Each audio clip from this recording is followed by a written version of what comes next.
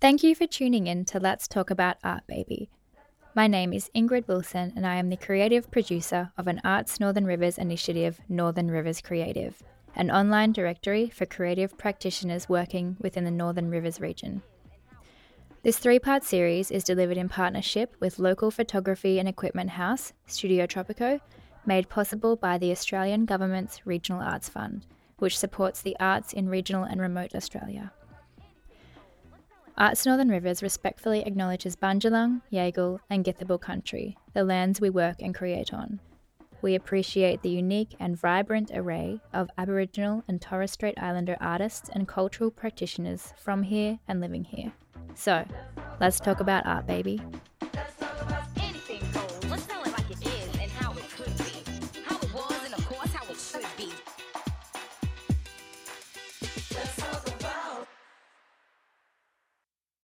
Thank you so much for joining me. We're sitting in the walls of the beautiful Elevator Gallery, which is an artist-run initiative in Lismore, and we're surrounded by the Northern Rivers Creative Group show, Let's Talk About Art, maybe, 433. So this incredible group of artists are each expanding the edges of all art forms, from installation to sound, performance, sculpture, design, and more. And the artists and their collaborations include Steep Street, Immortal Soil, Casino Wake Up Time, Jeremy Austin, Grace Farah, Betty Russ and Michael Donnelly. And we also had some live performances from Kit Webster, and we'll have another one now. I'm just going to turn this off by Marcus McCosey with Desmond Cheese after this discussion. I'm joined today by Bob Horan, half of the collaborative duo from Immortal Soil. Hello. Hello. Danny Zavella, who's on Elevator's board and is also a curator and creative producer based in Brisbane. Hello. Hello. Gold Coast. Gold Coast. And Betty Russ, who is collaborating with Michael Donnelly, but is also the founder of Elevator Ari. Hello. Hello. Michael and I are co-founders of Elevator Ari. Co-founders, yeah. So 433, obviously, is representing the experimental composition by John Cage, 433, which is essentially 4 minutes and 33 seconds where instruments are not being played, not 4 minutes and 33 seconds of silence, because it always represents the natural sound, which is in that moment at that time. It really aimed to encourage artists to go beyond the limitations of standard gallery walls and engage with the infinite opportunities of how art can meet its audience, and they've definitely nailed that brief. So the first thing you see when you walk into this exhibition is an immense growing installation of natural grown elements called The Truth is in the Silence by Immortal Soil. And it's something that draws you closer and closer, and as you get close enough, you think you might enter Gallery Narnia and stay there forever. Bob, I want to dive in and talk about people who have inspired us or what has inspired us to be here today. And I just want to hear from you. What inspires Immortal Soil? Thank you. Well, I think probably by looking at our install, it's literally the natural world and Mother Nature. I mean, lots of wonderful artists exist in the world, and I admire them and get down on bended knee and salute them. But I think that our install for this situation and the collaborative effort that Selena and I are doing is just literally trying to pay homage and some glory to Mother Nature. So, yeah, and also bringing it into like a bare-boned space or like a abandoned space, maybe like hopefully like makes people think a little bit more about how amazing she is out there, because I think we forget in this sort of industrialized world.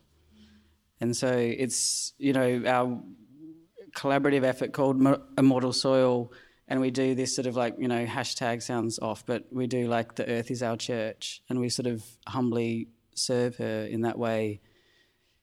Because one of the most complimentary things people could say to you is when you work in the flower world or sometimes create things, they go, is that real? And it's kind of a bit off though, because it's like we're so, yeah, it's like, it's beyond, like, you know, we're, you know, it's just, yeah, I don't know, like, lost my train of thought there, but it's, we're trying to emulate her, like, she is real, like, she, you know, like, you can, I don't know if you've ever had this experience, but you go out into nature or you go for a walk, and, well, this has happened to me, probably because of my, you know, previous life of working in a commercialised industry of creating sets and things like that, and you're like, I'll be, like, walking, like, on the overland track in Tasmania, and I'm like, wow, this is like a set. Like, this could be, and it's like, no, this happened like, me. Yeah, so I guess that's sort of like a little bit where we're coming from with our work. We're just trying to pay homage to her. I love that you're not the only collaborative artist in this show that are using earth-grown elements, and you can smell the wattle embedded in Casino Wake Up Time's work throughout the gallery. So they are a group leading Indigenous traditional weaving techniques into contemporary art through new and abstract forms. And their work Slumber Party was first created for the 23rd Biennale of Sydney, and it represents countless hours of gathering natural fibres from across Bundjalung country. Particularly Betty and Michael, your installation in the corner has got everything. It's got a bath, flowing water, we've got sculpture, we've got oranges, we've got soil, we've got sound and more. So for the podcast listener who is essentially a blind person in the gallery, could you please try and describe what we're looking at?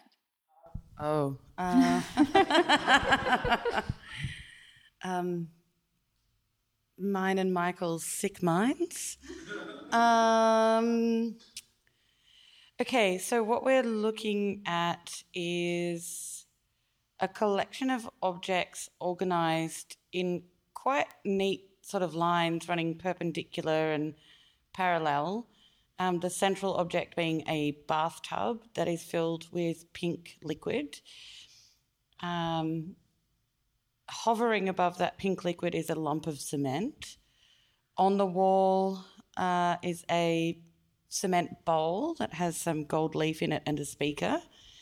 And then there's a small Eurorack modular synth anyway, a bunch of speakers, a shitload of cables, and then PVC, like clear PVC tubing sort of tangling around the whole thing where the water, the pink milky water pumps through it.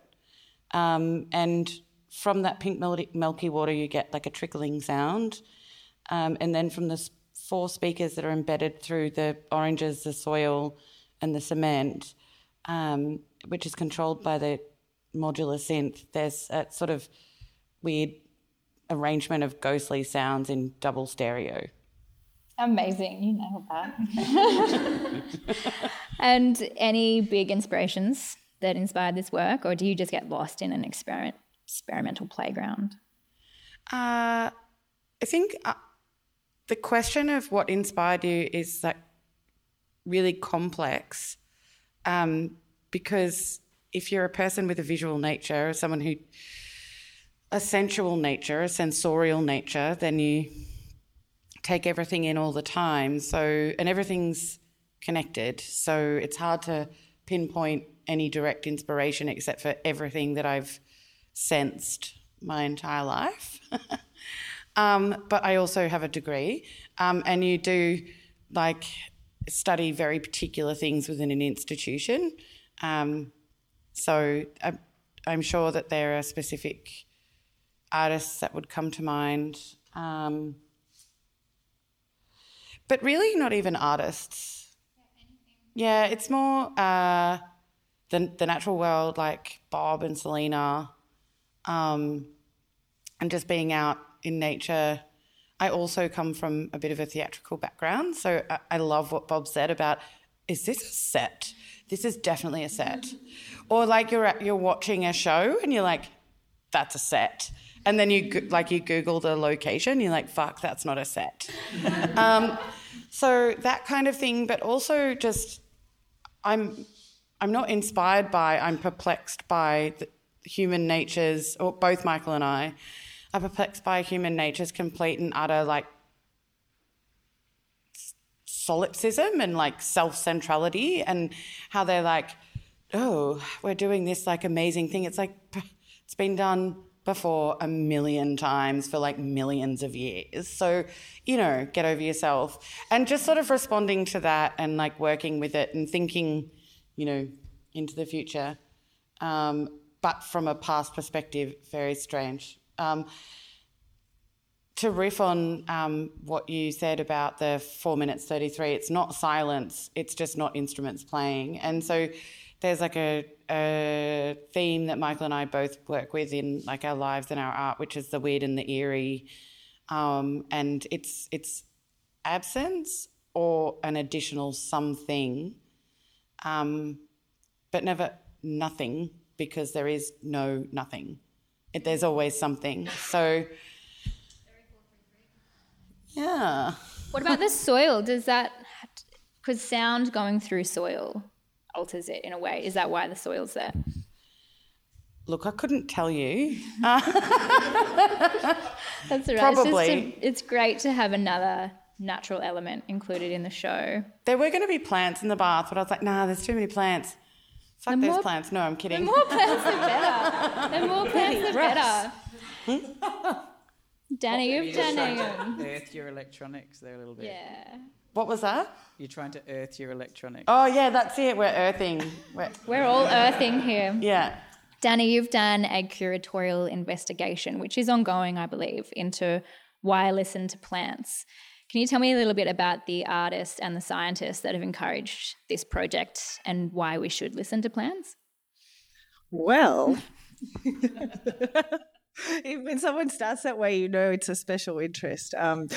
It has been Why Listen to Plants is an investigation I started in 2017 as part of my work at Liquid Architecture, which is a sound art organisation based in Melbourne.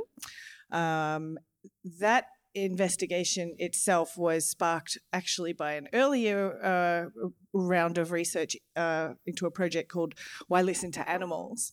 And that came about because we were trying to kind of shake up the, I guess, human centricity, that solipsism that Betty was talking about in thinking about sound and the power of sound and artists working with sound. And so we went deep into the non-human world of animals. And it got me thinking, you know, if we're kind of asking these questions about animals, I wonder if we could ask them about other things. And Why Listen to Animals was an investigation that was based on a famous art theorist called John Berger, his work, Why Look at Animals, from 1973, which more or less posits that the reason for animals in art is that animals started appearing more in our framed art and artistic practice as a result of us having more distance from working with them. And so we were kind of like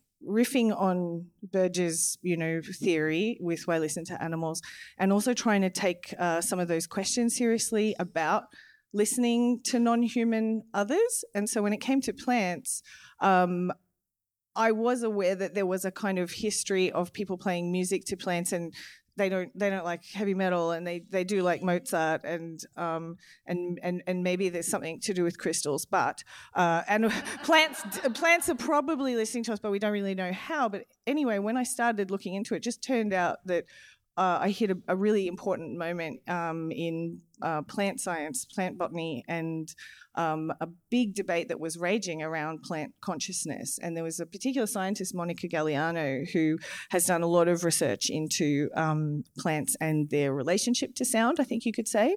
So obviously they don't have ears, but that doesn't mean they don't have a use for sound or use sound vibrations in their world, which to me, being involved in the world of experimental art and the world of, you know, kind of trying to push definitions and bring that back into artistic practice, there was something really exciting about the idea of decentering the ear, like decentering the human part of hearing in some way, to talk about sound and listening in an art sense with non-human others. Also talking to traditional owners. I've had so many different stories, but also takes on plants and plant listening. One of the best of those came from a Nani up my way in the Gold Coast who said, why listen to plants? Like, of course you would ask that if you had grown up not listening to them your whole life. But she also said that is not the start of the question. That's a tiny place to begin for open up a whole world of other questions, which was a beautiful way to answer that question that is kind of unanswerable. What is really funny for me about Why Listen to Plants, and it's kind of extension into my artistic practice now, where I'm specifically trying to listen to endangered species, specifically ones that we have a relationship with that are nearing extinction. So a little bit of self-promotion. I have the next show after this one here in this gallery, opening on Here at September Elevator. 10, with an endangered swamp orchid as the hero. Like what Danny's saying is that listening isn't necessarily done with the ears. This is like, we're talking about experimental art. And while, look, we're in Lismore, I don't have a PhD from, some fancy uni or anything, but it just always happens that art and science are sort of always breaching the bounds at the same time, or they're working together, or, they're in sync. And I think it's just that, the sort of the queering of biology and the queering of sound, which is basically just undoing traditional norms and binary things like hearing or not hearing, is kind of it's a big thing in art right now, across the world, because finally lots of people are catching up to what lots of people already do know, and I speak about cultures who have been around for a long time, but we're catching up to that and going, oh, fuck, you don't have to listen with your ears, you can listen with your body, and listening's not even really a thing, and actually it's just sense, and it intuits you and what you do next, and we're not really that different to plants, and we're only just sort of breaching this now, which is hilarious, because, if we're going to survive the climate crisis, we really need to act on that level, on that we're not other than the world, we are the world. While we're talking about different ways to experience sound, after this discussion we're about to all put on headphones. If you'd like to stick around and experience Marcus Mcosi's and Desmond Cheese's collaborative performance, where in his virtual reality world Marcus is controlling where the sound is played. So we're going to all put on headphones and have the full 3D experience of this sound. But as technology emerges, as does our ability to visualize, comprehend, and control sound as well. And I think experimental art has a big hand growing with emerging technologies. Danny, do you work with emerging technologies much in your practice? I have been experimenting with AI, with building libraries and with visually and with sound, because my interests in particular are so odd. It can be fun to put the different things together and try to teach. I'm working with a designer right now to kind of develop some different algorithms to produce the kinds of things I want, which would be a kind of self-replicating system that could produce sounds and or images or potentially lead into regeneration type efforts. So we were just talking before everything started rolling about how sometimes where you have rare plants like orchids and they have these special locations, there's it's more possible than ever before to share those locations with everyone and the world. And there might be a good argument for doing that, because you might be able to get that habitat protected, but you might also just drive traffic to that area, and you can't trust what people are going to do there.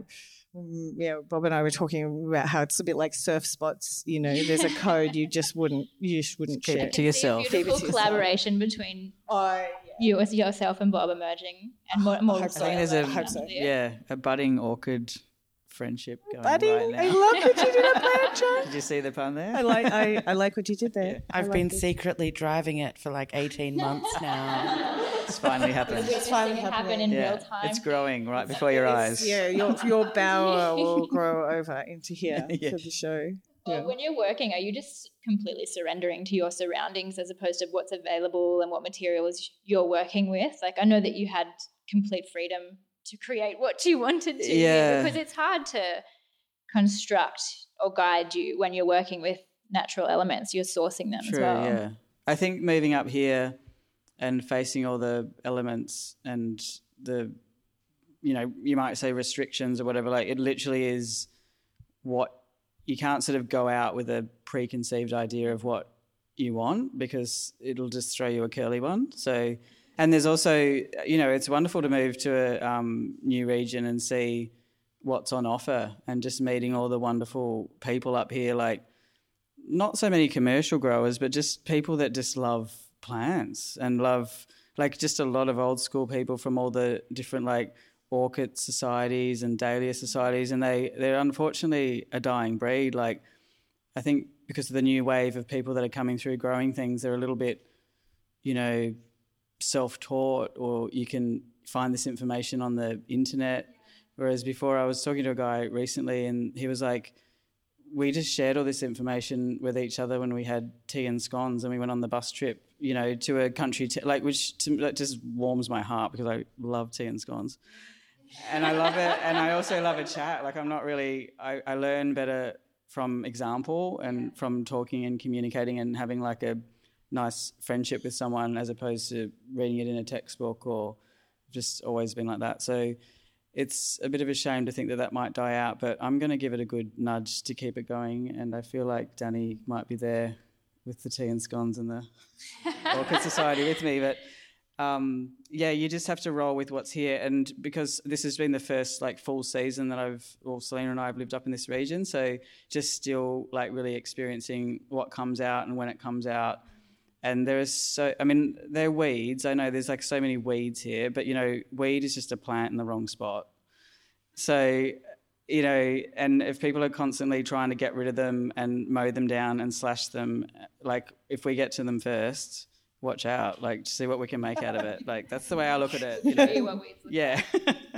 We'll show you what we can do. Beautiful. And then dispose of them in a very thoughtful way, of course, because we don't want to spread that around. You've got a pretty incredible portfolio of work, so it was very easy to put complete trust in you to create whatever you wanted to. Well, you can, bless COVID lockdowns for that too, because it did sort of get born out of the fact that we couldn't do anything. Like, you couldn't go anywhere and you couldn't do anything within could forage in your LGA. A couple of Ks from your own home. And that's how our social media presence at the moment was born from that. But it was being told and forced to stop and breathe and smell the weeds on the roadside really worked out well for us. Stop and smell the weeds, well, you couldn't people. access anything from some of them are really good, except for that one that I bought. Well, it wasn't a weed. What was that thing that I bought last weekend? It was a type of basil or something. Oh, it was scaredy cat or the dog's bane. There you go. Yeah, that was really It smells not a cologne. That one really closely related to cannabis. And if you smell the leaves, it stinks like pretty weed. Yeah, but it looks like lavender or salvia. It does. Yeah. So good one to know. Weeds are great because it's like there's no guilt in just taking them out. There's no guilt. There's literally no guilt. Like, I'm helping, farmer man. Helping, It was great watching your installation come together, having an idea of what it would look like and seeing it. But you weren't the only one. Like Steep Street, a sculpture within a sculpture, incorporating analog projection that you can integrate with. I just heard that and was like, go. Yeah. I want to see what you're going to create. And a particular one that I loved was Jeremy Austin's work, which is behind us. So at the opening event, he filled a fire extinguisher with paint and let loose on an 8x3 metre surface. And by the time it came to move that surface into the gallery, almost all of the paint has gone from it. So it really made this an ephemeral work. And you really had to be there to experience it, but it's still quite beautiful. But I think just having a space like Elevator Ari to allow for this type of work to grow really foster experimental practice and encourage it within our artists. there were so many applications for this show, and I can definitely confidently say that I think Elevator Ari's influence in this area encouraged that growth of experimental practice in this region. So, or the coming forward of it. Yeah. I think it's here. It is here. Yeah, we need more space for low risk experimental. Is that one forward. of the elements that inspired you to create an artist run initiative? Oh yeah. Yeah, I came here 5 years ago, and there were community galleries but no Aries, and I'd come through like Sydney and then Hobart, where there's just like, you can pretty much get like a free feed and booze on every Friday, Saturday night. Actually, when I lived in Sydney, I shit you not, there was a free feed and booze on calendar for art students. And sustained many arts myself. Yeah, it's clever. It's a good way to keep art in the forefront. There wasn't an Ari, and I was like, no. We must. I'm seriously regretting it now because, like, I've got varicose veins, but no. Well, I think it's been great for the community. No, it's really good. I'm very glad we did it. And yes. Well, thank you very much for doing it. I've thoroughly enjoyed seeing all of the different types of art flourish in this space over the past few years. I'm looking forward to seeing more to come. One more question before I wrap up. Danny, have you got any tips for documenting ephemeral work like this? For people who aren't here to see this or listen to this, how do you show them Jeremy splashing with a fire extinguisher full of paint without not just be on video? Like, I know that you're big on words and writing and research. Do you incorporate that into your curatorial practice a lot? Yes, I am. Lecture mode. But I think it's because it's ephemeral. You sort of highlighted the hardest part of keeping that memory. And since I started in curating experimental practice 2004, yes, I'm very old. I would say maybe half of our events had no documentation in the early days, or if they did, they were not good photos. And I have then had the opposite problem of having terabytes full of hundreds of photos and hours of video, which is itself like a different type of burden. And, we also know the publishing world is shrinking. So back when I started, there were multiple art magazines and multiple avenues for commentary and discussion and reviews, which is a really important aspect of, what's the response to the work. And that has really shrunk that particular part of the sector. So the other thing is a lot of performance art is by definition very hard to document. It's often in low light. It's moving. It's doing all the things you don't want. It's just not a nice static sculpture. You can just light and shoot from any angle. And you also want to get a sense of the crowd, but a lot of that time it's very intimate and you don't want to be like up in people's faces taking photos.